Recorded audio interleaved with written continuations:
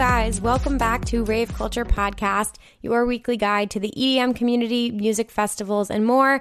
I'm your host, Emma Capotis. Thank you all so much for checking out today's episode. Boy, do we have a good one. We are getting into it today, you guys. This is going to be such a fun topic to cover. I'm super pumped. I'm also a little bit exhausted. I'll tell you a little bit about my weekend and what's been going on. And then we're going to just jump right into today's topic because we got a bit of a longer episode. This might be our longest one to date, actually. Very excited about everything we're going to cover and going to share with you guys today. In this episode, we are going to be talking a lot about Burning Man. I also am going to have a very special guest on who I will introduce in a second to chat with us about what that experience and culture is like. And it's just a topic that I've personally been very interested in exploring. I don't know too much about it. I've, done some research for today's episode, but my whole goal here is to shed light on all of the different aspects of this community and the really interesting cultures that there are. And Burning Man is just one of those things that I think is so intriguing and alluring to me. And, I think it's obviously grown over the years, but it's one of those things that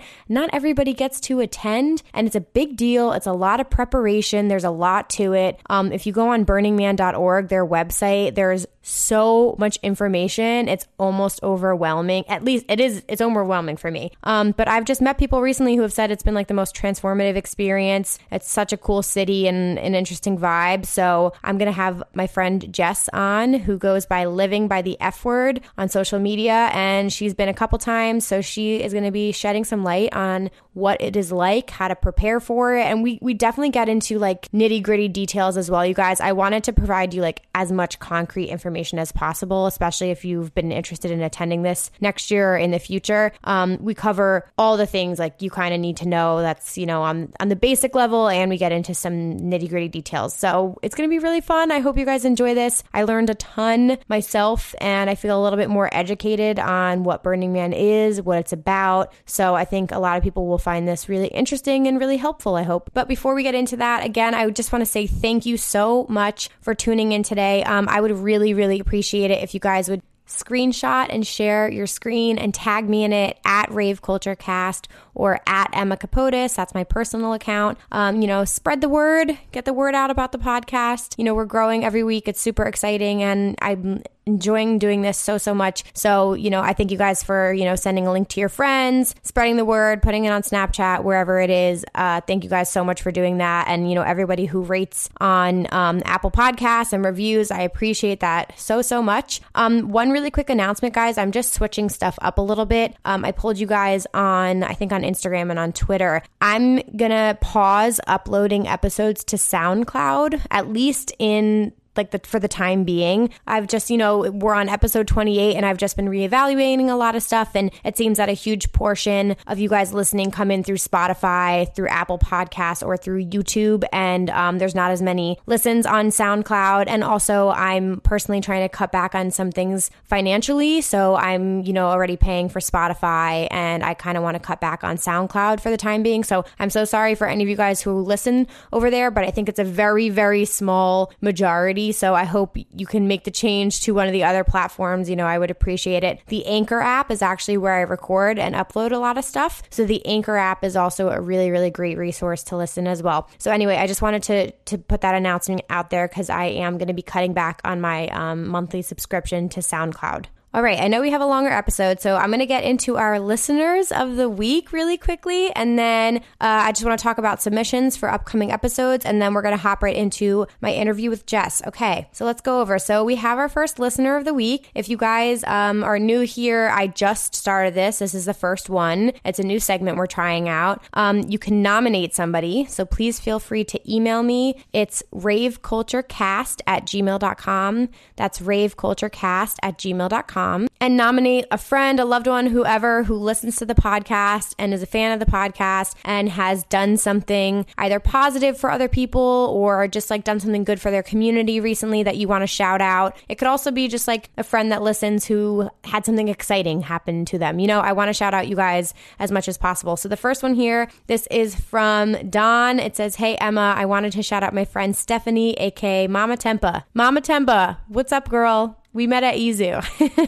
She's the leader of the Chicago Shufflers, and has been the main reason our growth has been exponential in the Midwest. You actually met her at EZU meetup when, yes, we did. Her and I love your podcast, and I think she deserves all the love and praise for all her hard work. Can't thank her enough for what a strong woman leader she is. Hell yes. That is so dope. You guys were awesome. I love the Chicago Shufflers. We got to hang at EZU, and then I went to one of their shuffle meetups. Mama Tempa, what's good? Thank you so much for listening and for being what it sounds like an incredible leader. So keep doing what you're doing. And I have one more that I loved. This is from Vince. It says, I want to shout out my friend Kelly Bradley. She's a Texas registered nurse, and she loves to help people through her job. I met her and her brother at EDC 2019, and they were both amazing and let me rave with them all day Saturday. That's so dope. Thank you so much for writing in. Kelly, what is good? Thank you for being incredible and for helping people. You're doing an amazing thing, and it sounds like you are making an impression on people around you. So keep doing what you're doing. Thank you so much for listening. And Vince, thank you so much for submitting her as a listener of the week. So you guys, now you have an idea of what it's about. Please send in submissions. I'll try and cover as many as I can. Again, email it in. Let me know why we should be shouting somebody out. And I want to call you guys out because I love you. And thank you so much for the support. All right, submission wise, I am still looking for submissions for an upcoming episode on how to overcome a bad festival experience or a bad trip, whatever it is. Say you're at a festival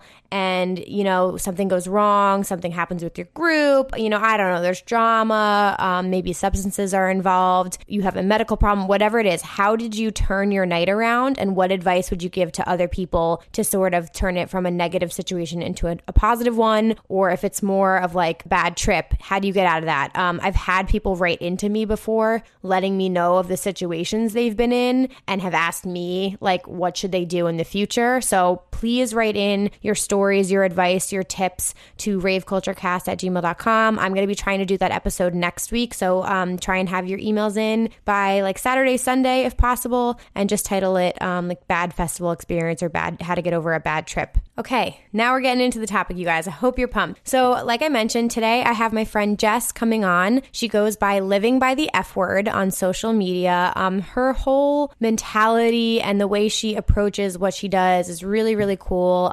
She's been a part of the music festival community for a couple years now, and I think it was, she said 2012 was when she got like started and everything, and then got like fully involved, you know, more like 2013, 2014. And she has a blog, livingbythefword.com, so definitely go check that out. And more recently, she started on YouTube, which is really cool because she has experienced a ton of different festivals and has a lot of advice and experiences she can share, and she has some preparation videos already up. She had some about Electric Forest, she's got some on Burning Man, and she has more to come. So she and I have been, you know, chatting off camera, and she's been a really great resource for me personally because I've, you know, been doing this for, I think, a little over 8 years now, but there's still so much to learn. And I really love meeting other people in the community. And that's also why I have this podcast. It's not just for me to sit here and talk at you. I want other people to come on and share their insights and, you know, why this community changed their life. And Jess is like a perfect example of that. So she's also a flight attendant, which is really cool. So we didn't cover it too much in this episode, but she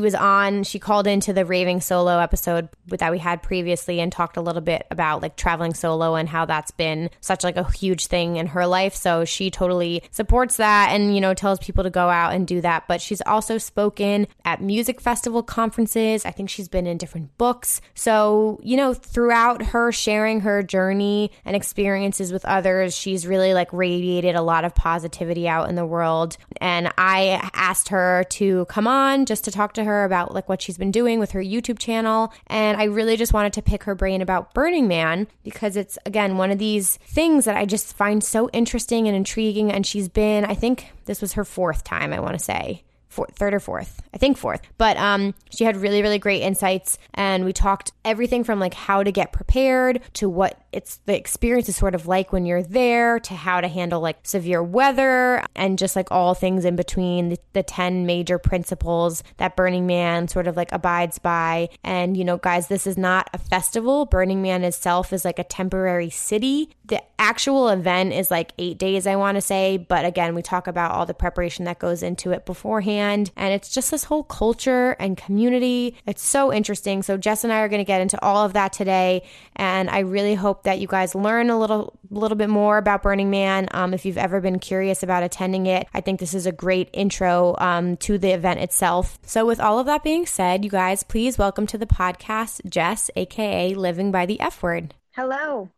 Hello. I did a quick intro before you came on and just explained like a little bit about you and your background. But just to kick everything off, I would love it if you could just quickly introduce yourself, like where you're from, what you do for a living, and what got you involved in the music festival community. Okay, sure. So, hi everyone. I'm Jess. I'm from New Jersey. I am a flight attendant. I was a fine arts major, so I consider myself a fine artist as well. And I like of arts and crafts and anything creative projects. And I also consider myself a festival enthusiast. And I have always been involved in the scene. In the early 2000s, I was not in the rave scene. I was probably too young. And but I was heavily involved in the punk rock New Jersey scene, and I would put on a lot of local shows. Then I started going to festivals like Warped Tour and some other multi-genre festivals, but I never really went to any raves or dance music festivals until I went to Ultra in 2012. And that was probably the first major rave festival I went to, and including all the winter music conference parties. And so after that, it was kind of just a snowball effect of me going to festivals and traveling solo, which I did mention on the Raving Solo podcast that you had, which I spent probably my whole life story in 30 minutes. No, that was perfect. But yeah, basically what happened was, well, actually, I guess it was back in 2011, one of the guys I was dating, he was actually into house music and stuff like that. But I mean, I never really listened to it. And actually, I kind of associated it badly, because whenever we would have an argument, he would blast it. I would associate that with it. And so I never really listened to it. And then finally I decided, you know what, let me just go to Ultra. I need a vacation. I had graduated college at that point and was just waitressing, and I just kind of wanted to go somewhere. And that's how I met a bunch of people and started traveling solo. And then these two Australian guys in particular, they really kind of got me into the house and electronic scene down in Australia. They took me to a bunch of shows and festivals down there. And then ended up ultimately going on the Groove Cruise in 2013. And that kind of just launched everything into where I am now. And so 2013 was a huge year for me. I went to Groove Cruise. I went to Hangout Fest in Alabama. I went to Tomorrowland, which was the first camping music festival I ever camped at. So awesome. And that sort of just snowballed everything for you. I guess how I really got involved in the festival industry as far as covering media and volunteering at festivals and contributing to books and so forth was I went 2014 to IMF Con, which was called the International Music Festival Conference. That's what it was called back then. And I bought a ticket because I wanted to go and network with people in the festival industry, because I wanted to be a part of it. And that's when I kind of started networking with people like the festival guy, the festival lawyer, music festival junkie. The Groove Cruise founder was there, and he had seen a video I had done just as a fan. And basically he was the one that really supported me and taught me how to get in touch with PR and make connections with PR. And so from 2015 on, that's when I really started covering media. I started my blog, and I don't really write that much on my blog anymore, because what ended up happening was I turned everything I loved into work. And so, I'll write on there once in a while, but I did start my YouTube channel because I do know how to edit video. And I thought, you know what, it might be easier to talk about these things that I know about. Right. And so that's pretty much it. I've, contributed to books. I've volunteered at a lot of events. I have covered media for festivals like SXM in St. Martin. I've done Mysteryland USA, Groove Cruise several times. And it's just a really big part of my life. And I just absolutely am obsessed with going to festivals. It's just my release. And I have, I would say, the biggest network I've ever had because of music festivals. So Right. that's just a little bit about my background. That's awesome. Yeah. So I was going to say, so we have the blog livingbythefword.com, which is where, like you said, you originally started, and that's still up and running. And then I said before, you also just started your YouTube channel, which is awesome because I feel like you've had so many experiences and such a great story to tell that you're now turning that into videos to help people prepare for music festivals and just share your other experiences. So those are the two like main areas right now that I would say probably people can follow what you're doing, right? Is like YouTube more active now? Yeah, I would say the YouTube's more active, with the exception of since I have been in a really intense program. I actually am editing a video right now, but I'm kind of behind on my work just because I've had a lot of studying and exams, and I've had to refocus a lot of my time and my time management with my actual job. Right. So I do feel like I'm a little behind, but I'm trying not to stress too much about it because you just got to go with the flow and you know, focus on what's important. And so right now my job takes up a lot of time. So I was going to say really quickly with Living by the F Word on your website, I was just reading. So the F stands for a whole bunch of things, festivals being one of them, but also fine art, film, fashion, frequent flying, funky tunes, fitness, basically everything that you embody, which is awesome. So did you come up with that name originally, like when you were coming out with the blog in like 2015? It was actually probably around 2013 when I first started going to all the festivals, and it originally was not called Living by the F Word. It was called something else, but my slogan was Living by the F Word. So I still hashtag by the F Word, but I had a different name. And I ended up rebranding to Living by the F Word probably in about 2016 or 2017, because what happened was I was covering a festival in St. Martin, SXM Festival, and as I was introducing myself to people, they were not understanding the name I was telling them, my old name. And they were like, what is it? And like, they didn't know what it was and they couldn't remember it. And that was kind of when I realized, okay, I need to rebrand to something people will remember and can connect with. And so when I rebranded it to Living by the F Word, and people would say, oh, well, what's the F word? And I would say, oh, well, flying, festivals, fashion, food, fine art, fitness, and whatever the F I want. They were like, I love that. Yeah, that's so good. So that's how I rebranded. And there's this book I read called Hello, My Name is Awesome. And it's about brand development and if you have to rebrand. And one of the things in that book that is commonly a fear of people when they have to rebrand is that, well, people already know, and now if I rebrand that, what's going to happen? But basically what the book was saying was, you know, the people that are going to start following you from this point on, they won't even know what that was, what that brand was. So yeah, so I rebranded to that, and I think it's been a little bit more successful for me, and it makes a little bit more sense because the last name that I had was a nickname that people, like close friends, called me. And so when I was networking at all these events and at all these festival conferences and stuff, people didn't really understand what it meant or what it was. So yeah, I just rebranded, and I think it's been much better that way. Yeah. And I think it just totally makes sense with like everything that you are living by and with your brand and what you're trying to do as well. And like, especially like the projects that you have moving forward, I think it makes a lot of sense. And it was very catchy when we connected, which I was so glad that you reached out. And for like everyone listening, just some like behind the scenes stuff. Jess has been really great with like the podcast and with videos that I've worked on. Like you have such a great background and different experiences than I've had, and more years in this community. So it's been really great, like with you reaching out and sharing your stories and giving me like tips and advice as well. So that's like probably one of my favorite things about this community, and even like the podcast, getting to meet different people and like talk to you guys. It's just been really cool hearing different stories. So I'm glad that we connected. And me too. Yeah.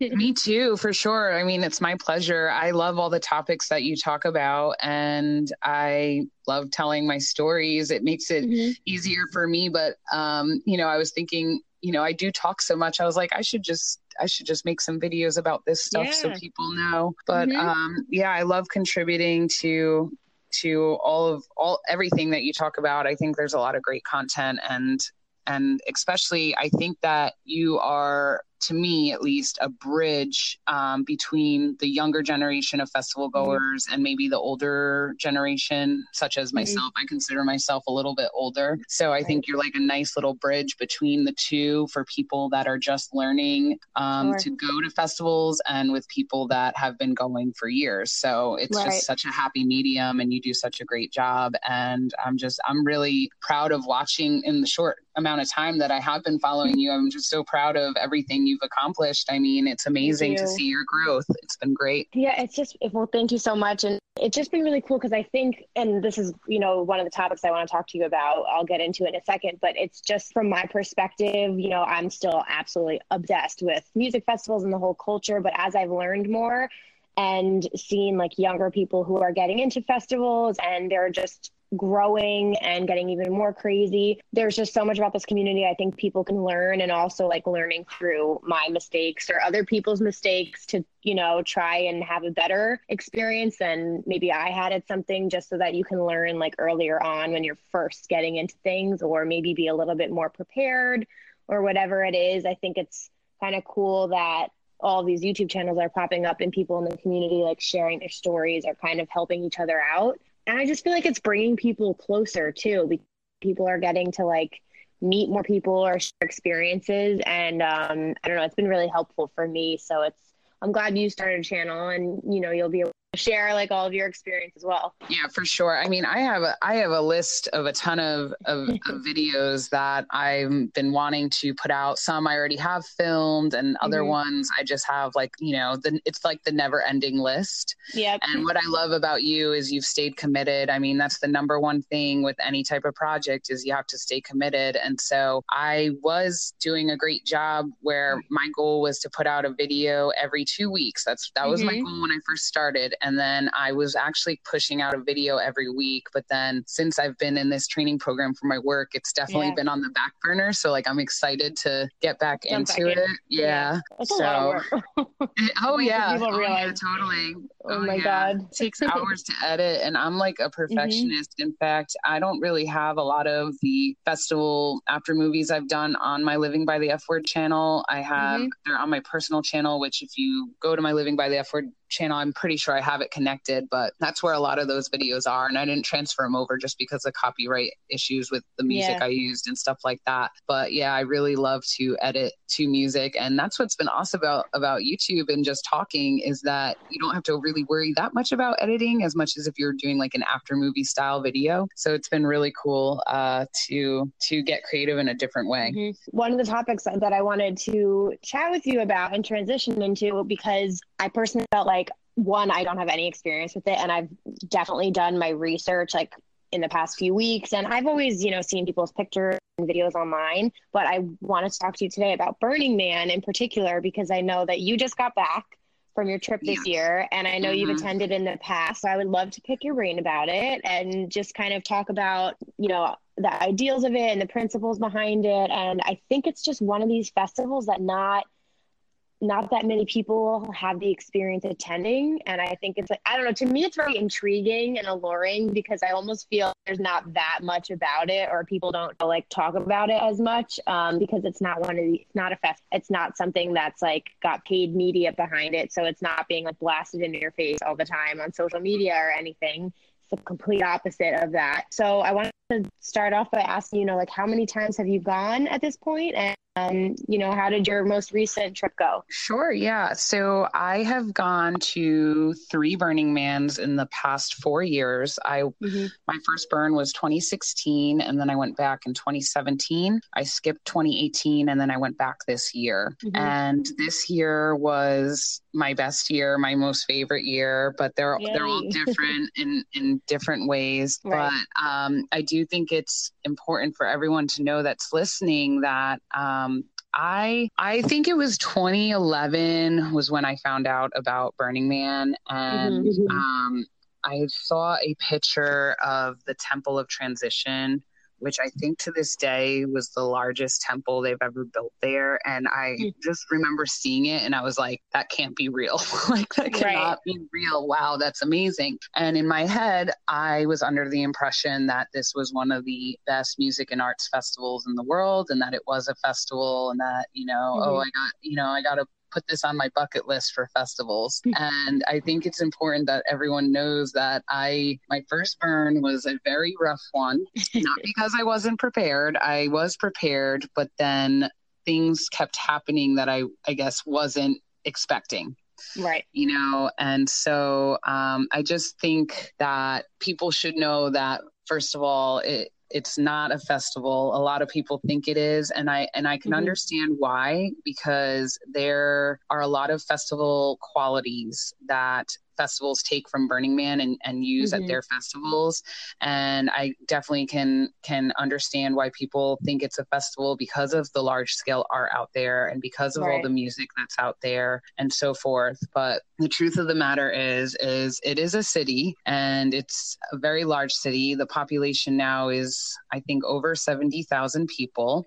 Wow. And there's very different aspects of it that make it more than a festival. And so, the number one thing is that the entire city is built by the people that go there. So everything that you see out there as far as camps, whether they are a sound camp, which a sound camp is where you would go and see like maybe a large music show, or a theme camp is just a larger group of people that have a particular theme for their camp or village. And a village is multiple camps that are grouped together. So there's a lot of terminology that that I do plan on going over on my own channel, basically breaking down different elements, because I mean, I could talk for hours just about bikes at Burning Man. You know what I mean? Like, it's just very complex. But, I can tell everyone like a little bit about the history of the event. That's what most people call it, is the event or the burn.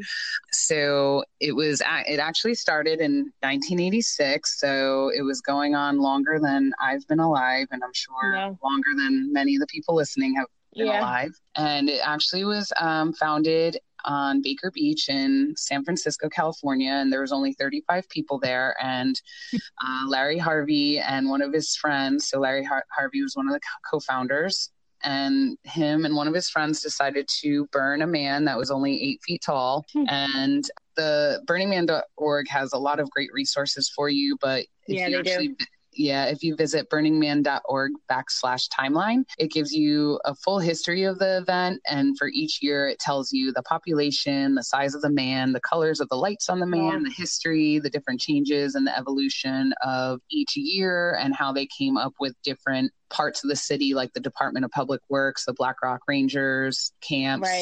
And themes for various years. What I think is interesting is then after a few years that it was in San Francisco, they moved it. 1990 was like the transition year where they actually had part of it held at Baker Beach, but then they actually burned the man in the Black Rock Desert. And so 1991 was the first time they put out a desert survival guide for people. And then in 1992, it was the first year that they had it out on the Black Rock Desert.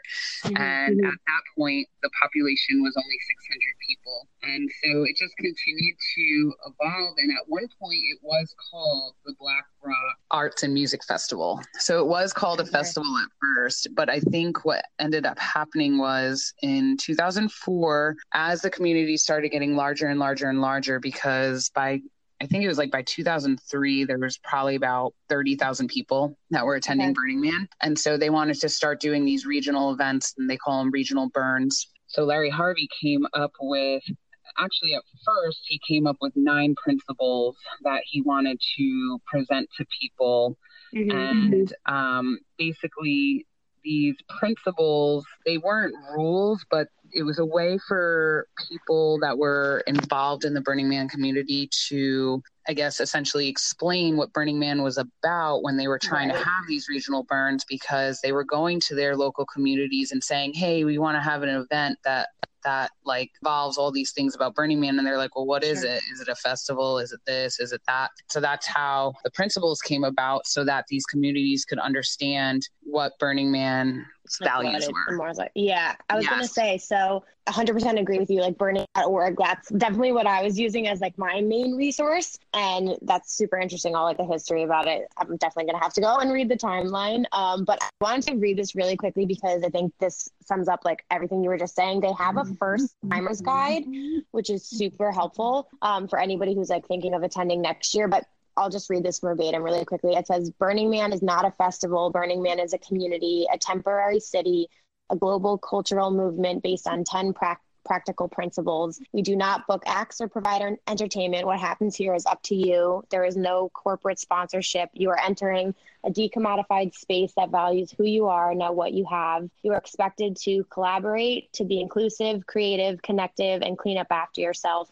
Participate actively as a citizen of Black Rock City, which I think is incredible. I mean, it's unlike anything else. Like nothing else does this, and it's just the most intriguing thing ever. And I definitely want to like read the principles out. I won't go into all of them, but I wanted to ask you about them quickly. But the 10 principles that I guess you would say like these are their guidelines, are radical inclusion, gifting, decommodification, radical self-reliance, radical self-expression, communal effort, civic responsibility, leave no trace, participation, and immediacy, which sounds like a lot, Yes, but it all makes a lot of sense. There's a lot of key words that you have to learn with this event. Yeah. So if anyone's interested, I did put out a video before I went out to Burning Man explaining the 10 principles, and I read each principle as you just did, and then I read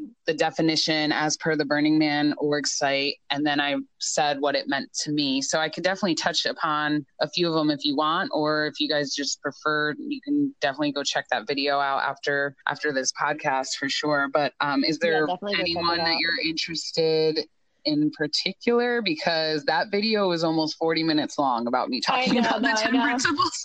I guess I would ask, rather than like getting into them each individually, I guess, I'm just curious, if you can take yourself back to the first year that you went, whether you like totally understood what these meant or not, like what do they mean to you now? And like as a person looking through the eyes of somebody who maybe hasn't attended yet, can you just like explain the importance of these? Okay, sure. Yeah. So I had my first burn. I'll just give a little backstory.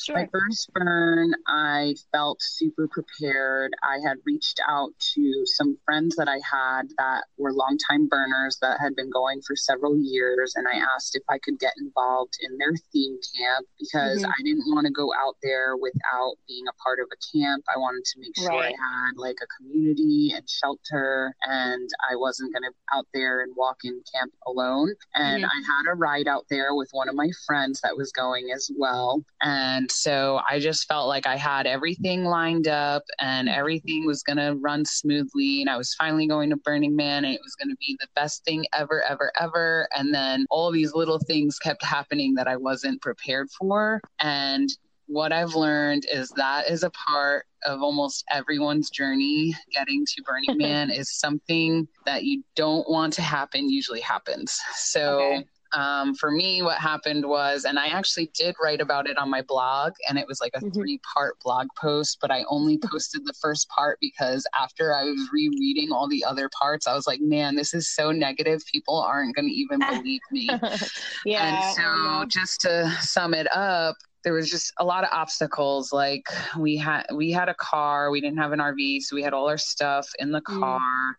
We left the key to the U-Lock back at my friend's apartment in LA. So we had to like go out of the way, get it hacksawed off. When we got into the gate, it was like a total whiteout sandstorm. They had the gate shut down. We didn't get in until nighttime. We couldn't set our stuff up. once it was morning and we went to set our stuff up, like his car died. And then when we took our bikes off the back, my bike tire was so low, like hanging so low that the exhaust like burnt it to a crisp. And it was like, I had to go to find a bike camp to get a new bike tire. And then it was just like, it kept spiraling. One thing after the other. Yeah. One thing after another, like we'd fix something and then something else would happen. We'd fix something else would happen. And like, I just didn't realize that could happen. And then of course, with like adding on to being in an environment you're not used to, being out in the desert in this large environment. And I think and like I said before, how I went into Burning Man was, you know, when it was my first time going there, I was thinking it was a festival. So I was like, I have to go catch this act and I have to go here and I have to go there. And I was just burning myself out trying to ride around this massive city, trying to catch things. I was missing so much of what was there. Like I didn't really climb a lot of art. I didn't really, you know, get involved with different volunteering in the city. And it was just, and I didn't really realize until I got home. And so I think it was like at that point that I really started to relook at those principles and understand what they meant. Right. So it took the first try and doing all of that. Yeah. So like, I think like, so participation, that was a huge one that I felt like I failed at because I felt like I didn't participate because I didn't really volunteer. I did volunteer with the camp I was at, but it also was very overwhelming as a first-time burner to have a ton of volunteer shifts when you were also trying to see so much. And then on top of it, trying to fix all the problems that we had. Yeah. So that was a little hard. So, you know, but like really like, you know, I got home and there was so much art I felt like I hadn't seen. So a lot of the art is heavily influenced to be used by the people out there. So there's buttons you can press to make the lights change different colors, or you can like, you know, pull something and it'll make it move, or, you know, there's different elements that's very interactive. And I didn't really the first time that I went out there, and there was things that I did understand, like the Leaving No Trace. I understood. My one friend Tucker did this whole project, Leave No Trace +1s, for festivals where, you know, as long as you are picking up for yourself +1, then the festival will be clean. So I knew that concept already, but also like the decommodification, that was definitely a principle I didn't really know. So that has a lot to do with advertising. And unfortunately, there's a lot of brands that still do this, where they will have photo shoots out there, or they'll send out emails, you know, wanting to sell their products, you know, so that you could wear them at Burning Man. And, you know, there's no problem with wearing amazing outfits out there, but it's really just not supposed to be advertised or, you know, used to sell things, basically. Yes, exactly. And so I didn't really understand that either. So when I came back with all my photos, like I had my brand on the photos, which I haven't done that since, but like, there's just a lot of little things I just didn't really understand, which is normal. But I also didn't really know that many people that had gone to Burning Man. I mean, I knew a few people, but they never really explained it that much to me. So I guess for the listeners, I would definitely research these things and try to understand what they really mean before you head out there. That way you'll have a better experience and you can contribute more. You know what you're getting into also. Yeah. Okay. So can I be 100% honest with you and everyone listening? Yes. Okay. So I wrote this down because I was like, I know a lot of other people probably feel the same way as me. Being 1000% honest, I always was like not interested in it just because it was so intimidating to me. Just like the whole, like, even if you go on their website, there's so much information. And again, since you're building everything yourself, you're completely self-reliant, you're bringing everything. I just was like, I don't even know where to begin.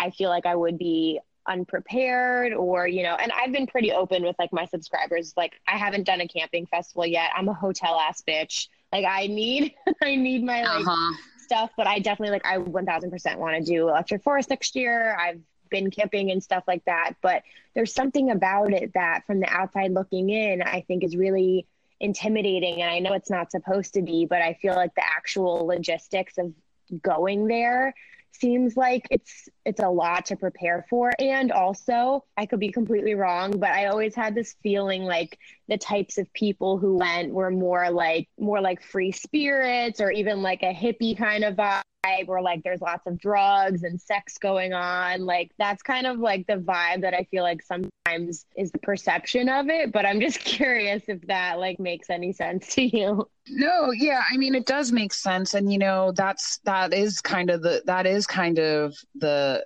vibe that people get from it, because they don't realize that there's so much more out there. So I did another video called Burning Man Frequently Asked Questions, and it was just kind of like a general opening for me to start talking about Burning Man on my channel. And one of the things that I covered was, is Burning Man a festival was one question, but also like, what is it, and the best way I could describe it is if you were to take any city around the world. So, just imagine where you're from, New York City, we'll say New York City, since we're both near there. Okay. And you call New York City a festival, it doesn't really make sense, because there's so much going on within that city. There's so many different types of people, different styles. There's people going to art museums. There's people running marathons. I mean, there's marathons in Black Rock City. Yeah. People are running marathons. There's different events. There's, wrestling. There's dodgeball camps. I mean, anything you really could almost do, because you're making it everything you could imagine anywhere. Yep, because people are bringing it there. And so it's, cool. I don't know. I just think like it just doesn't make sense if you're going to call a city a festival, because there's so much more going on besides, drugs and sex. There's so much more going on besides, music. So it's all types of people and everything. Like you would say like probably anybody could do it if they had like the desire to go. Oh, of course. Yeah. And it's all ages. I mean, all ages, because if you think about it, Burning Man started in the 80s. There's a lot of people that have been going for such a long time. So cool. And so I would actually say that majority of the people that go are people that have been going for 20 years plus. And so they are actually older, and families are allowed, and there are camps there that have kids camps. And so there are kids around. I mean, there are baby burners that have been burning longer than me and longer than some other people that have gone. And it really is just a city and a community, with all different walks of life. They have to make it too, because when I see these incredible pieces of artwork, and you'll have to correct me, because I know like you can have RVs there, but what do you call them when it's the structures that people build and they like drive around in?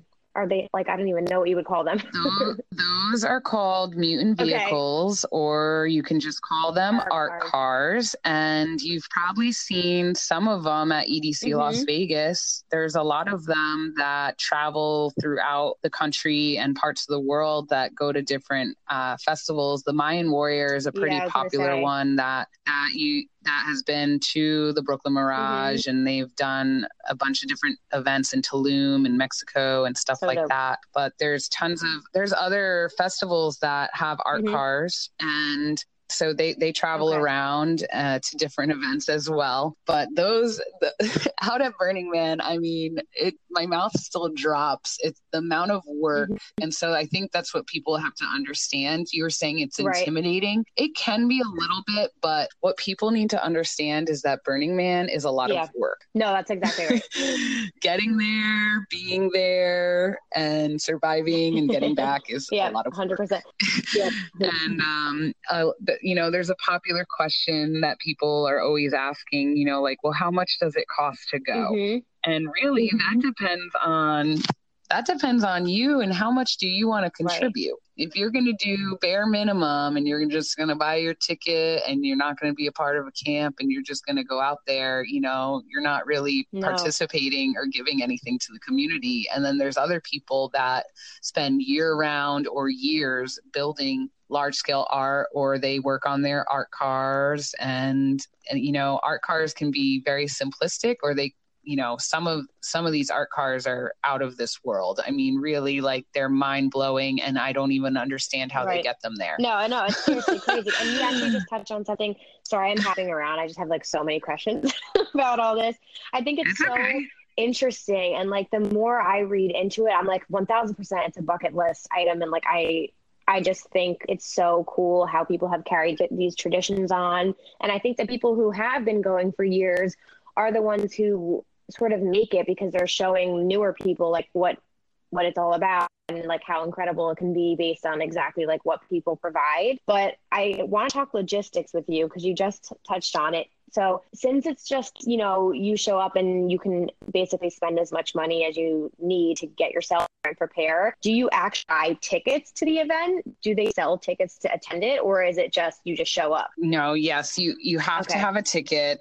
You cannot even enter the gate. So Gate Road is the entry if you're going by vehicle, which is the most common form of travel to get out there. They also do have an airport, the Black Rock City Airport, that you could fly in. And then there's also the Burner Express, which is a bus that can take you directly from San Francisco or from Reno Airport. And you actually bypass a lot of the Gate Road line if you go that way. But there are ticket sales, and so I can give you information on that. So if you're interested in going, you need to create a burner profile. And a burner profile is a place where they essentially keep information about you, and you basically have you attended before, if any.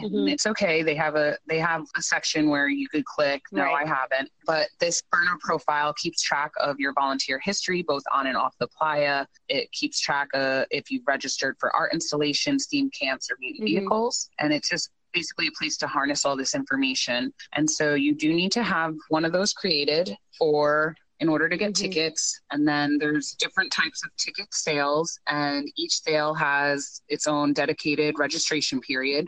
So you need to first register for the sale that you're trying to get a ticket for, and then you actually then have to go and try to buy a ticket within that sale. And you can visit, so there's nothing up for tickets for next year as of now, but I can tell you the types of sales and when they generally run, so people can have an idea. So all this stuff is on burningman.org, by the way, guys. Like, I know it's really overwhelming, but everything is on there. But I will tell you, so there's a directed group sale. Basically, it ensures that critical groups of people that have large theme camps, art installations, mutant vehicle crews, and other types of Black Rock City infrastructure providers, it makes sure that they are able to get tickets. And that is based on past performance. So most of the time, those are larger theme camps that are placed throughout the city, usually from the Esplanade out to, this year, I think it was So you will get placed, they will place you somewhere, but that typically is for large group sales. Then there is a low income ticket program. And so that is an application program where you apply and basically say how you would be contributing to the community and why you are deserving of a low income ticket. So low income tickets are about half the price. They're about $210. And they usually, this year, I think they gave out about like 4,500 of those. So it is about half price. And fun fact, I have gone to every single Burning Man on a low income ticket. So it's something that you have to, basically you do have to provide your W-2, and you do show them, why qualify for low income. But I don't want people to get discouraged if they feel like they make a lot of money, because it's not based off of that. The application is basically based off of, if you are explaining to them your hardships, like you have 2 mortgages that you're paying, and, or you have, this going on in your life, or, whatever you have going on. It doesn't necessarily mean that, oh, you make no money. You know what I mean? It just might be your situation or whatever. Well, exactly. So don't get discouraged from like the whole low income title. You can definitely apply. It just goes based off of if they're going to see if they think you really could afford a full price ticket or not, based off of your circumstances. And then there is the FOMO sale, which it used to be called the Okay. pre-sale. And those tickets are a little more expensive. They give out about 4,000 of those tickets, and they're $1,400. Wow. So I have never attempted to buy a ticket in that sale. I guess that's just, if people really want to secure a ticket, they try to get one of those. And that doesn't come with anything. Then there's securing your spot there. Yep, that's just for entry. Okay. Yep. Well, all these are just for entry. So then there's the main sale, and that's usually I have dates for all these, but they're they're online as well. But the main sale is what most people try to go for. Those tickets are $425 each, and you can get a max of 2 tickets and 1 vehicle pass. So the vehicle pass is added on to all these tickets. I think it's $100, and then there's all these taxes and everything like that. So after the main sale, there's 2 other sales. Okay. There is the step sale, which it stands for the Secure Ticket Exchange Program. So it's basically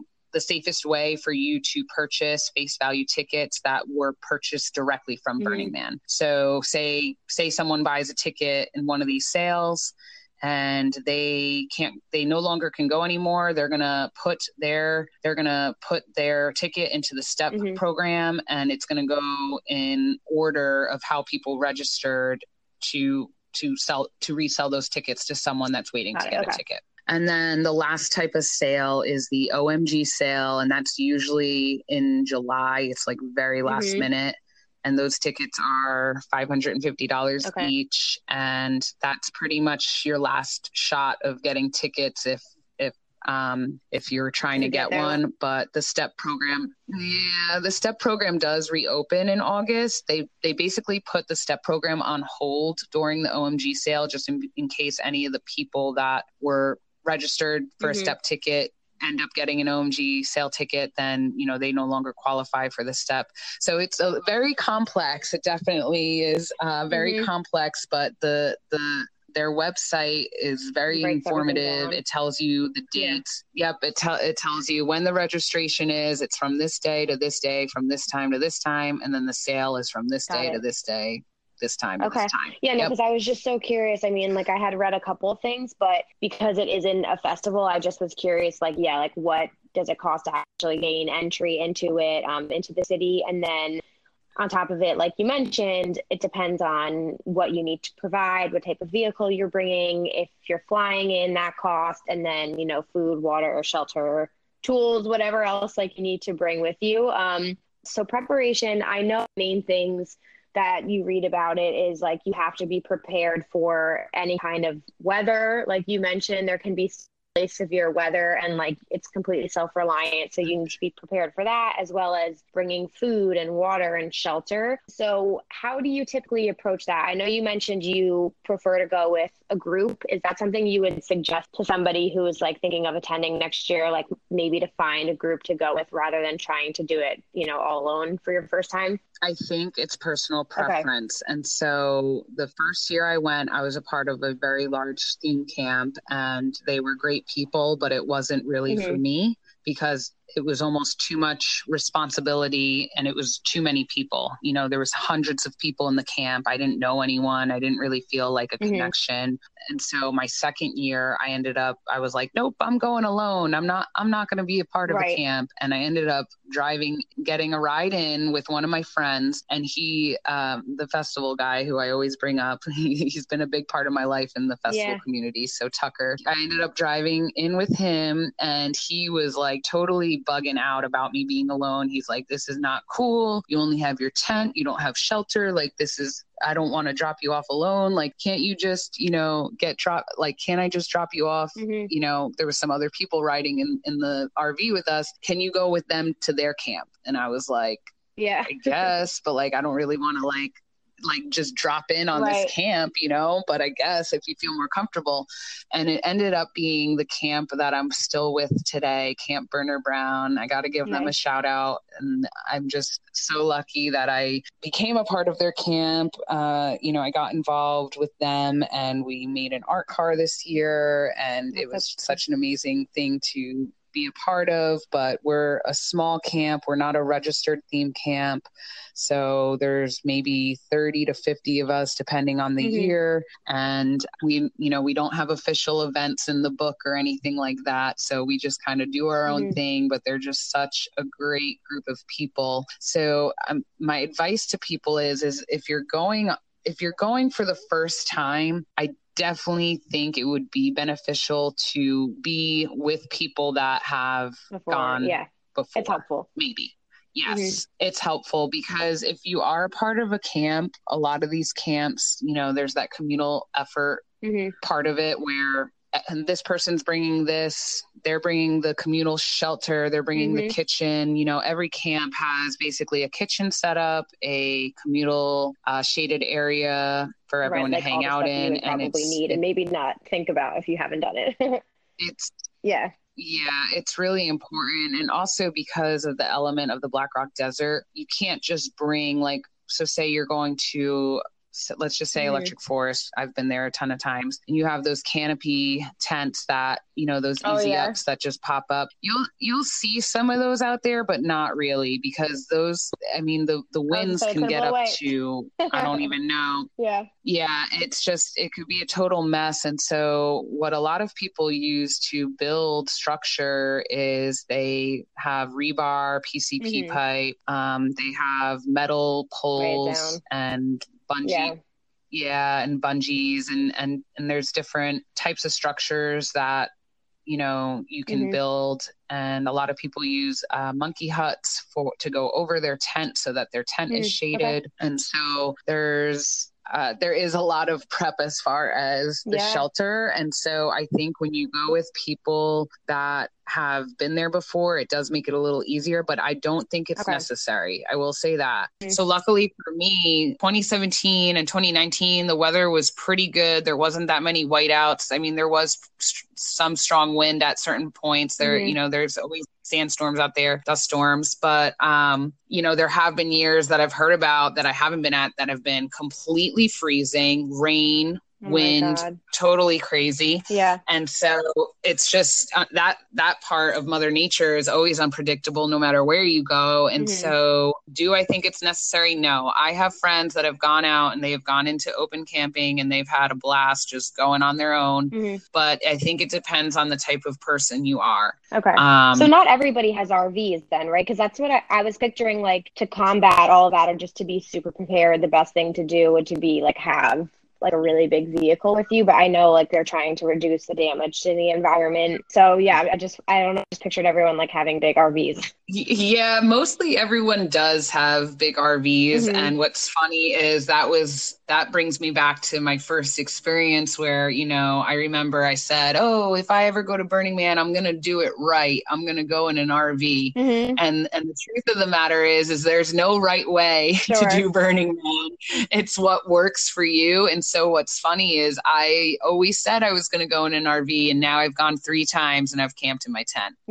So I do plan on doing a video, RVs versus tents. I think there's pros and cons to both. I think when you do have an RV, yes, you can, if you pay for the money for the RVs, and don't quote me on this because I've never used an RV, so I'm not really sure of all the rules, but I know you can pay. I think you could pay extra to have them come and bring you water and stuff like that, so that your generator can be running if you want to have AC on stuff like that. So it is a little bit more comfortable in that respect. But it also a lot of more problems, in my opinion. I've seen a lot of people with RVs have problems like flat tires, or if something's leaking, you need to cover the ply up and you have to dig that out because it's leaving space. So you have to board up all your windows on your RV with, cardboard, tape, it just a little bit more work than I think a tent that you could just go home and clean, in my opinion. But it's all about how many people you're with. That might be a better situation for you. It definitely is a place to go and hide if there is a storm. But I always thought that I would have to go that way out there, and then now I've gone several times and I still don't have an RV. So. No. Well, thank you for explaining that, because it definitely just depends on, I guess, what the person wants to get like out of the experience, or what they think is the best for them at the time, what they can afford as well. But as far as traveling around, because you briefly touched on it, but does everyone bring these like really cool bikes to get around, or are some parts of it walkable? You know, can you talk a little bit about like the sheer size of everything? Because I know there was one picture that went viral this year that I thought was incredible. It was like an overhead shot of the city at night. It just like looks surreal. It like looks otherworldly at night. It's kind of crazy. So yeah, like what's the best way to get around during the day or at night? Well, during the day, I typically don't go out too much during the day. Sure. It's so hot. Okay. It is so hot. If I do go out during the day, I wait until like maybe later in the afternoon. Like maybe, I know it seems crazy, but like 3 or 4. Okay. And I'll just go to different camps. A lot of different camps, they have different events that they put on. And so they will be gifting snow cones, or they will have ice cream, or, you know, there's different, you know, things that they do. I saw that there's you like can, church, you know, where they have like different religious ceremonies and things like that too. Yeah, there's everything you could ever imagine in any city, but it's even better because you're out in the middle of nowhere and you're like, how the fuck is this happening? Right. Like, it's seriously mind blowing. And it's like, and especially because the people bring it out there and build these like structures and these camps and like these swing sets and this and all it's just so, there's no it's shortage just so of things to do. It's just a matter amazing of weather and yeah, it's absolutely, it's like the imagination and the creativity out there is absolutely like, it's beautiful. It's so amazing. It really is hard to describe if you haven't been there. Sure. Well, because these videos like at nighttime, it looks like unreal videos you see of people with these bikes and they're all like glowing and lit up, and like that's the best way to get around. It just seems crazy. So, okay, as far as getting around, you can walk. It is very large. The city is very large. So I'm not sure how I can describe this over the phone, but well, you won't be able to see it because it's like a city, right? Like you, I think you've said you sometimes will see pictures afterwards and you're like, God damn it, I didn't know that. It's impossible. Yeah. So the city is designed like a clock, basically. Okay. So the main part of the city where all the camps are goes from 2:00 all the way around to 10:00. So it goes 2:15, 2:30, 2:45, 3:00, and so on, all the way around to 10. There's an inner circle. The innermost circle is called the Esplanade. And so basically 2 and 10 and the Esplanade are like the outskirts of the main city. And they have a lot of large sound camps and theme camps there on those roads. And then going back from the Esplanade, there's street names that are every year, depending on the theme, the name of the street changes, but it's always in alphabetical order. So it'll go A, B, C, D, E all the way back. So I'm at 645 and that's where I was this year. And so I had friends that were at 215 and and I would ride my bike there. And so to get from 645 to 215, it was probably about a 20-minute bike ride without stopping. Wow. So that's like about half of the clock. Yeah. Yeah. And that's just where the camps are. Then once you're at the Esplanade, there's the Playa, where they have a lot of art in the open playa. And at 6:00, at the points of 6:00, 3:00, and 9:00 out in the open playa is the Man. Okay. So that's like another landmark. And then from the Man out until 12:00, that's where the temple is. And then past the temple is what they call Deep Playa. Okay. Deep Playa goes all the way until the trash fence. And the trash fence is essentially a perimeter that they put up around the city so that if there is any trash or moop or anything that isn't supposed to be there, it gets caught in the trash. So genius. Yes. I just saw that when I was looking stuff up. That's so cool. Everyone go and like do research and like look at what videos you can and check out pictures. It's like kind of surreal to see how this is built and how well thought out everything is and how intricate it's built. Like it's just so interesting. I mean, now I have to go. I like need to. I definitely think that it definitely, changes people as individuals and their outlook. And I think a lot of people that go to Burning Man try to bring the principles back into the default world and try to use those principles in their real life. Right. And for sure, so getting back to getting around, you definitely can walk. That is, possible. Sure. I don't want to say it's impossible, but I highly recommend that you get a bike. And there's various ways that you can get a bike. I'm from New Jersey, so I've always had to get a bike once I've gotten out west. And so in Reno, there's the Reno Bike Project and can sign up in advance and donate to get a bike. Sure. And then you could bring it back to them, and you should bring it back to them. I think one of the problems that's coming up with Burning Man is that too many people they're leaving no trace when they're around the city. But then once the event's over, they're leaving stuff and they're putting a sign that says free. It's no, that's not how it works. Right. It's pack it in, pack it out. Right. So there's people that have storage facilities that keep their bikes out there year round. I know people from my camp, we have a storage facility. We keep a lot of our shade structure there. We keep our bikes there and so forth. Okay. But if you aren't from there, there's people on Craigslist that sell bikes, and then you could bring it back out and you could donate it to, a Boys and Girls Club or a local community or something like that. And there are bike camps out on the playa that do rent bikes out. I'm not sure how that works because I think you have to sign up in advance and then you pick it up there and then you could bring it back to them. But I'm not sure how that works or how far in advance you need to do that. And then there's also community bikes, and they're called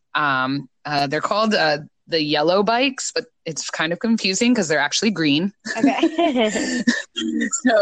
So they're called the yellow bikes, and those are communal bikes that you can ride around, and you cannot lock them. You absolutely cannot lock them. They're community bikes. So if you ride out all the way up. Yeah. Ride the yellow bike somewhere. And then you get off, you go to explore art or a camp or something, and then you could come back and it could be gone. So that's how those community bikes work. So, I mean, I just think there's people that they ride one wheelers out there, like those hoverboard one wheels. And there's people that have motorized scooters, and there's people that have longboards that are battery operated, and they cruise around on those. There's all different types of bikes people build. There's 2-seater bikes, 3-wheeler bikes with seats on the back of them. I think people get really creative with their bikes once they go out there. They see how much possibility there is, and that anything is possible and that you can do anything. And they really get super creative with their bikes. I mean, it's really That's something else. That's how I imagine it happening. I feel like you go to your first one, you learn the lay of the land, you get the experience, and then I feel like it's addicting. And then when you come back, exactly what you said, you step up your game, you're more prepared, you want to get more involved. I think you just have a better understanding of what it's all about. So I think I'm definitely already inspired just by seeing what people do. So it's definitely, like you said, different experiences each time you've gone back. And, this one was a good one for you, the most recent one, but you're probably also just growing as a person, and you have a better understanding that's going on too. Yeah, this one was amazing because sometimes it could be really emotional. Certain things can be super emotional. And I think that the 2016, I went to the temple. I didn't know what it was. So for anyone that's never been, the temple is basically, it's a structure that's built, and lots of people go there to meditate. A lot of people also go there just to have a moment of silence.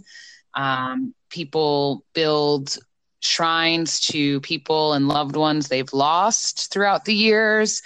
So people write things to people that maybe they don't have closure with, and it just can be very overwhelmingly emotional. And so I actually haven't gone back to the temple since my first burn, because I walked in there not knowing what it was. And I came out and was like, wow, it was just so overwhelming, probably.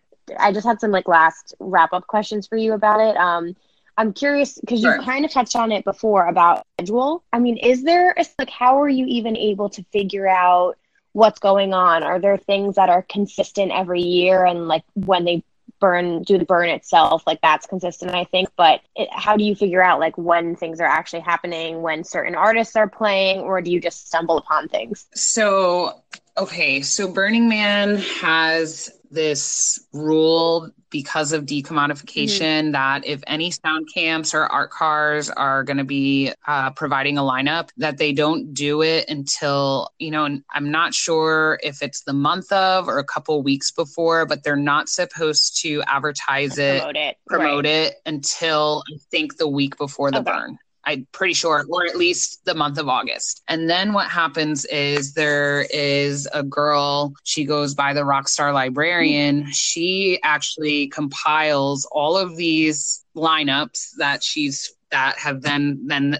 get published, and she creates a time schedule. Got it. Okay. And then also this year, which I didn't know until I was out there, but some of my friends had an app that someone created that did the same thing, that had all the events in the book, which I don't even know honestly, I couldn't even tell you how people do it. I have friends that once lineups come out, they make spreadsheets. Okay, we're going here this night, we're going here. I have learned to, after my first one, when I was trying to chase this, chase that, I have just gone with the flow. A lot of the larger sound camps, they have their lineups posted at their camp. So as you're riding around the city, they'll have like a board. People will have boards and it says, this is what's going on Monday, Tuesday, Wednesday, Thursday, Friday, and so on. Okay, got it. So for the larger sound camps that have bigger artists, know about it, or it's like word of mouth, people know about it. But I personally and it's just because I've been going to events for so long, I never go anywhere because of the lineup, even regular festivals.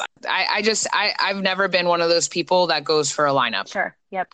I've just been going to them for so long that it's not even that big of a deal to me. Like, I just care more about the community, the location, right. The type of vibes, stuff like that. What's the experience like? So say it's nighttime and you're either riding around or like just hanging around and going to explore and stuff, and you come upon one of these art cars that has like a DJ or an artist playing. Just like, what is that experience like? Have you stayed at a set like the whole time, or do you kind of just like roll through and keep it moving? Yeah. So a lot of the art cars, if they're having a larger performance, they'll usually post up somewhere and you'll see a lot of people just park their bikes around it. And then if they start to move, people on their bikes will start to follow. That's so cool. Or depending on the art car and the popularity, they have bike racks on the art car. So if there's room, you could just load your bike up and actually get on the art car. There's various different things. That's what a lot of people do too. Sometimes if they'll just walk out to the playa and they'll hop on an art car and then they'll get dropped off somewhere and then they'll hop on another one and they won't even use their bike all night. But I personally don't like that because then I feel stuck. Yeah, no, I can do that. Yeah, I like to make sure that I have like my transportation so that I could get around different places, because it is so large. It really is. It's massive. And I don't know if I like the idea of getting stuck out in deep playa. So this kind of falls under the decommodification aspect. I just wanted to touch on quickly. I know we talked about before how like sometimes when these fashion companies or whatever, rave clothing companies will sort of like capitalize on like Burning Man collections and do things like that. That's not really the point of it. However, then I feel like sometimes you have these celebrities who will go to Burning Man and they might just post pictures or videos after. Like I think Katy Perry went one year, Paris Hilton goes every year, Diplo always document like the whole fucking thing. Is that, and I mean, it could be up to everybody's different perspective. Like, is that okay? Or something that's like what happens in Burning Man stays in Burning Man? Like they shouldn't be really documenting the whole thing, or is it all right that Diplo's like posting 1 million Snapchats? Oh yeah, no. Everyone shares their experience out there. I mean, that And I think that that's something that is going to maybe have to just change now with technology evolving. I think that's why Burning Man got so large, was because of technology and social media. There's nothing wrong with a celebrity sharing their experience versus me sharing my experience. You know what I mean?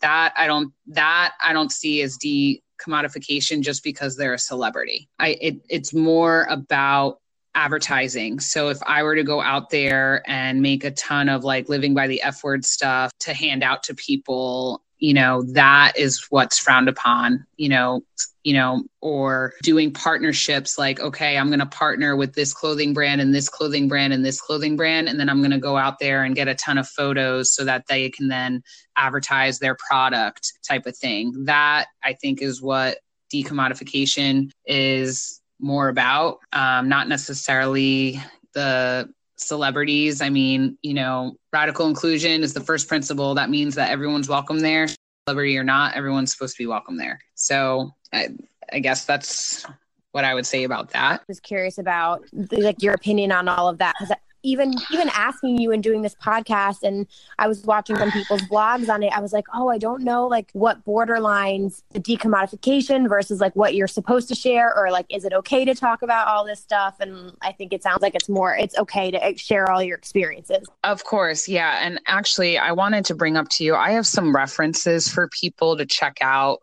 Some places that they can look into if they're wanting more information, just because I definitely don't consider myself like a guru burner. Like I definitely have a lot of information and I'm willing to answer any questions anyone has, but there's been people in the game a lot longer. And so I just wanted to point some of those people out if they're interested in learning more about Burning Man. But yeah, talking about Burning Man definitely is not like wrapped up in that decommodification principle. Okay. At least for me, it's not, because it's such a large thing and it's such a large community. I mean, a lot of people talk about it in various ways. And so I think that just more has to do with profiting off of the community, profiting off the concept of it. So when you see emails that are saying, like in Dust We Trust, and here's our collection for Burning Man, that should not be happening. Right.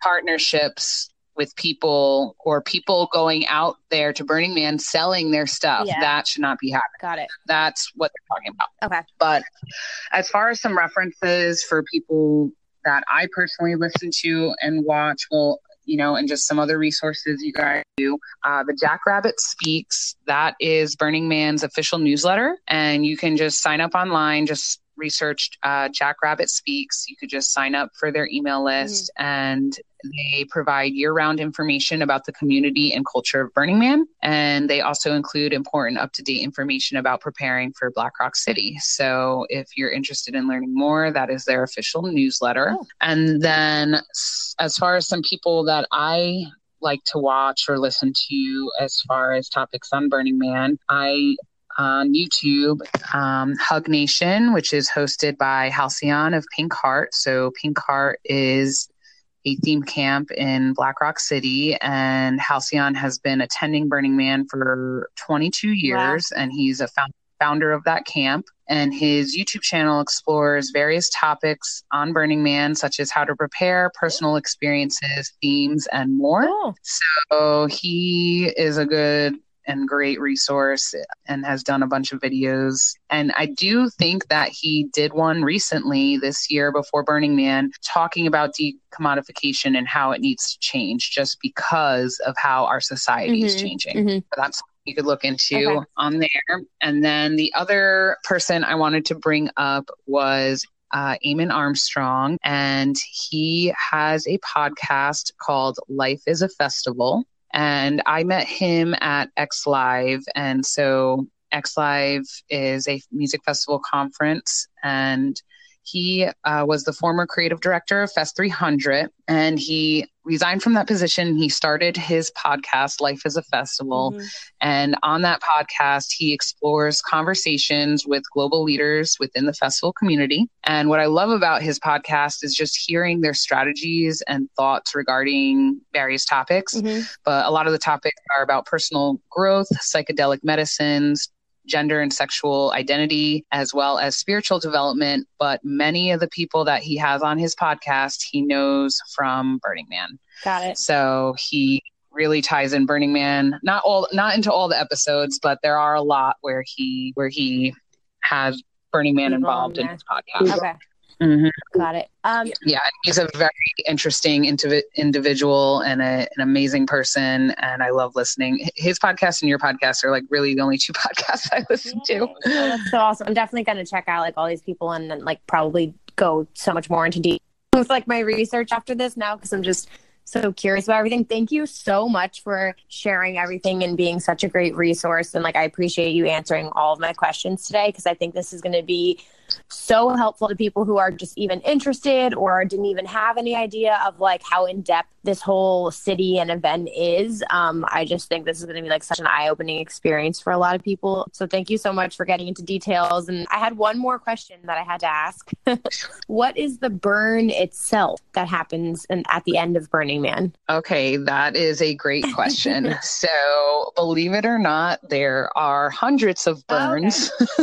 Oh, okay. And so there's different artwork that is built out there every year, and certain pieces are burned. And so you may have seen pictures this year. The Folly was one of the larger art structures that was burned this year. There was a, and I don't know, I'm really bad with knowing the official names of the artwork. Actually, I always tell my friends when I'm out there, I name all the artwork what I would name it. And then I come home and I look it up. Okay. And see what the artist named it. And I'm like, whoa, I was way off, right. But, there's different pieces that they burn. And the man is burned every Saturday. So say Burning Man, the gate opens for general public on Sunday. So you have Sunday, Monday, Tuesday, Wednesday, Thursday, Friday, and then Saturday every year, the man burns. And that is more of like a celebration burn. Right. It's kind of more of like a party and a celebration. And there's a lot of fireworks, and it's really happy and just a fun burn. And basically the entire city is there. Okay. And then on Sunday, they burn the temple, which is a very somber, quiet, respectful, peaceful burn. Got it. You don't hear anything because, I explained to you, it's, very sacred and more symbolic. Emotional place for people, and they are releasing all of that from their life. So to me, I think a lot of all the burns have to do with releasing things from your life that no longer serve you. It can mean something else to someone else. I'm sure there's going to be someone on here that's listening that has been to Burning Man, and maybe they have their own opinion. But I think that some of the burns have to do with showing that there's no permanence in life either. They bring these large, beautiful pieces of art, just burn it, as if it never happened. So when people refer to the burn, they are either just referring to the event itself, like, are you going to the burn, meaning are you going to Burning Man? And then there's different actual burns that take place throughout the whole week. How long is the entire event? Is it 8 days or 7? It is Sunday to Monday. So yeah, I think it's 8 or 9 days, but there's people that are out there for months. There's a whole Department of Public Works, just like any other city. And there's people that are out there that lay out the city. So they have there's like a golden spike ceremony where they nail down the center of the city every year. There's a ceremony. And so those people are out there for months. And it's not called early arrival. But there are passes that you can gain access there early if you're building something. So I had one of those this year. So it's a access pass. It's called a WAP pass. And basically that allows you, they assign you a date that you can come early. It's not like, you can come early on any day. Like it'll say, allowed entry from this date on, basically. Those are for people that actually have to build large structures, that are building art, that are, for us, we had to rebuild our mutant vehicle, our art car. So we came out early so we could build that. So, I actually don't have too much information on how those work. I know you have to apply for them, and you apply for a certain amount, and then they will approve you for a certain amount. So I think we applied for 10 and we only got 8, which I thought was great. I was like, whoa, that's good. But I personally did not do that application. So I'm not too sure how that works. And then people are out there. There's like a whole MOOP team. So MOOP is matter out of place. So that is any garbage, feather, sequin, trash, bike, anything that you leave out there is MOOP. And so they do a whole sweep of the city, and they'll actually put out a MOOP map and coordinate it as to what areas, green is good. That means you left no MOOP. Yellow is like, kind of, there was stuff here, and then red is like bad, and then that determines people's placement for the following year. So if you leave a lot of MOOP and you don't clean your shit up, you're going to get placed like farther away, than where so there's a lot. Yeah, there's so much. There's really so much. We could probably, talk forever. I guess my closing phrase or thoughts, would be, if you're interested in going, try to get involved, with people that have gone before. There's also regional burns that happen throughout the year that are basically smaller events that are based off of the Burning Man principles. And there's still art cars and art projects there, but you can network with people that go to Burning Man and that are a part of the community, or, you can get involved.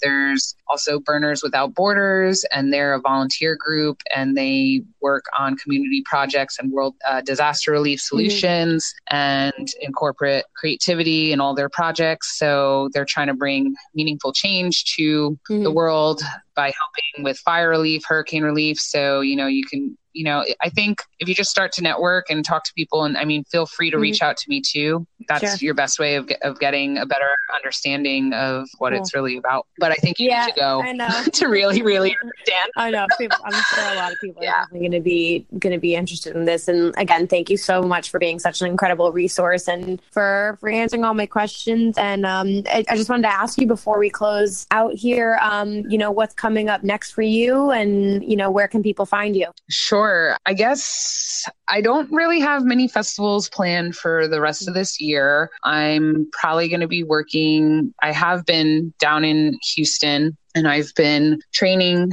to be a initial trainer for new flight attendants. So it's really exciting to be a part of that process for people and to be a teacher and an instructor. So a lot of my time is going to be put into that. So I don't really plan on going too much for the rest of the year, but I'm hoping come January that I get to volunteer for Groove Cruise again. And that's like my favorite festival ever.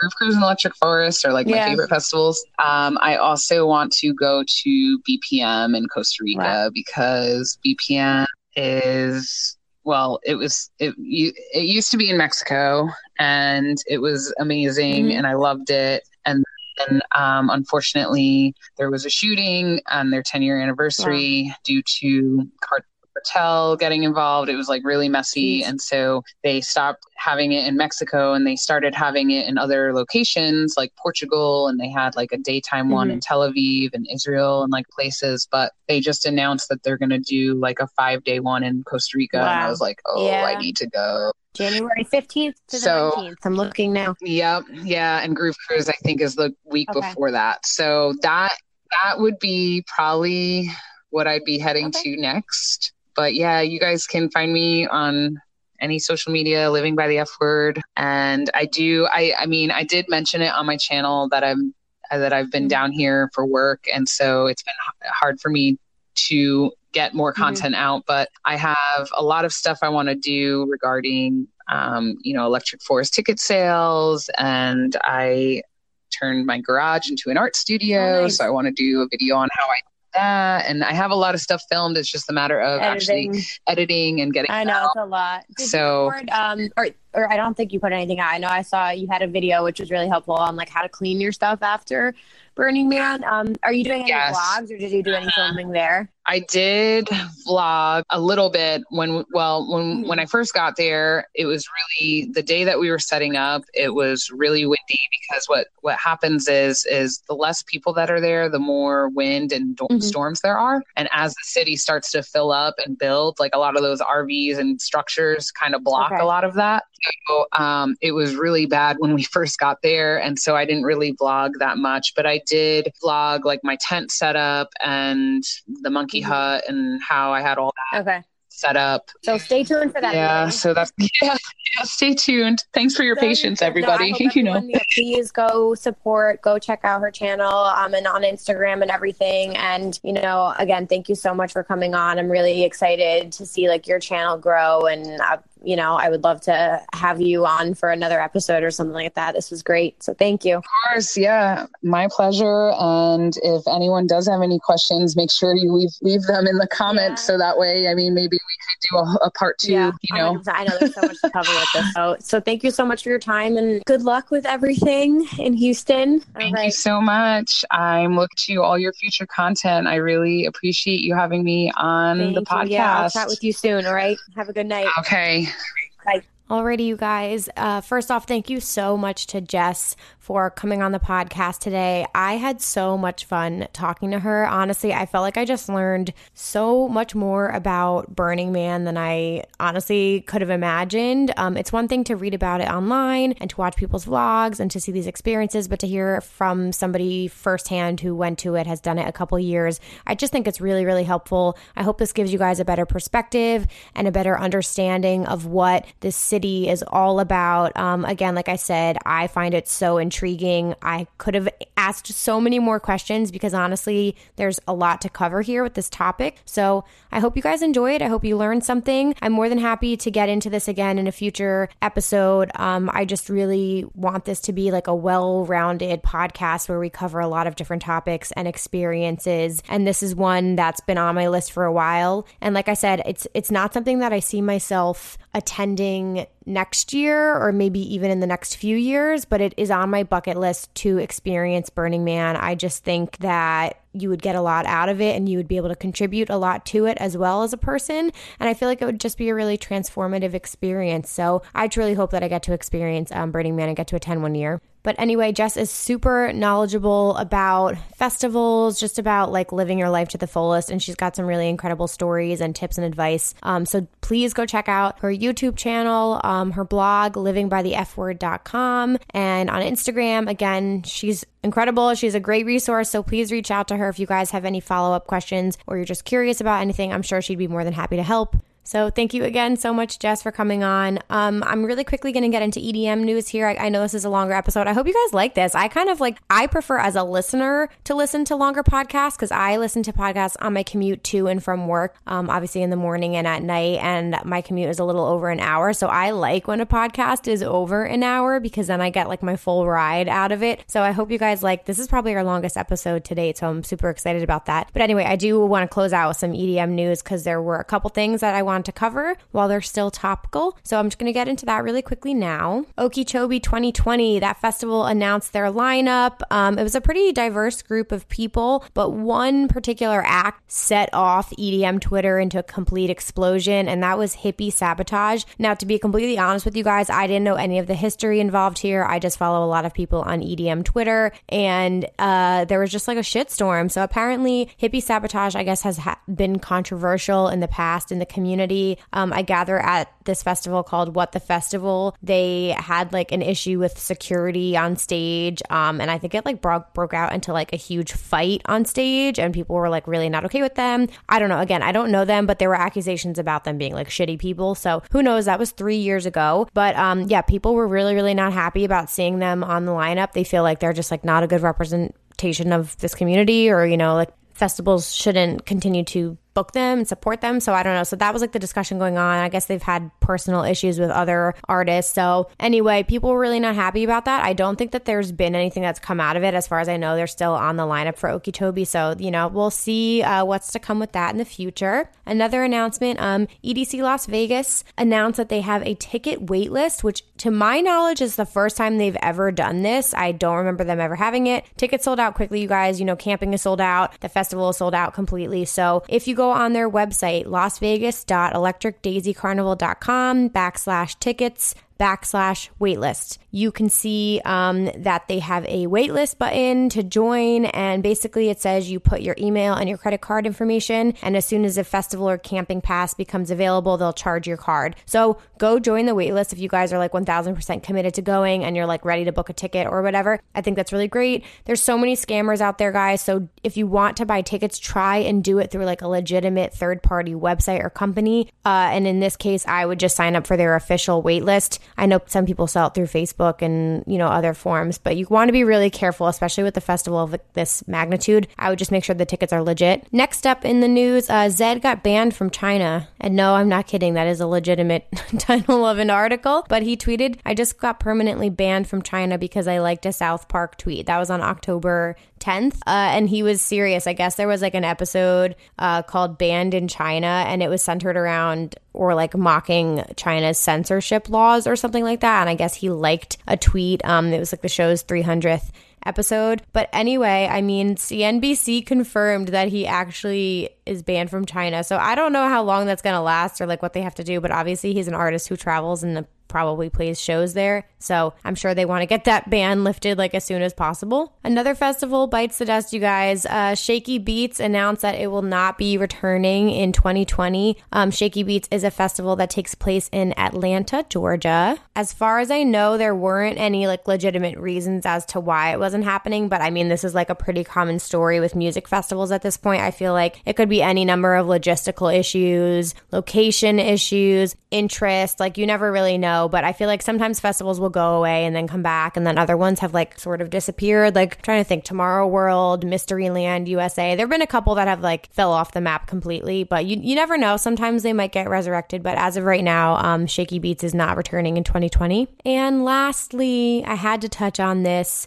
So Rolling Loud's co-founder and owner, Tariq Sharif, was under fire this past week with EDM Twitter. He got himself in a little bit of hot water. So Rolling Loud is a music festival that's primarily rap and hip hop. I believe there was one in LA, and then literally this past weekend or 2 weekends ago, they did one in New York, and it's all like major rap artists and hip hop, like I said. So I gather there was like a tweet that went viral where it said like, regular people, Rolling Loud and Coachella are the best festivals in the world. Ravers, hold my beer. And there's these pictures of like EDC Las Vegas and Tomorrowland, like all these like incredible shots of like the main stages. And the owner of Rolling Loud commented on that picture and said, LOL, they need all that production because the DJs just push play and fake a performance. Also, Rolling Loud is 5 years old. Find pictures of EDC, Tomorrowland, or Ultra in their 5th year and put those up against Rolling Loud and then hold my joint. Okay, first of all, ew.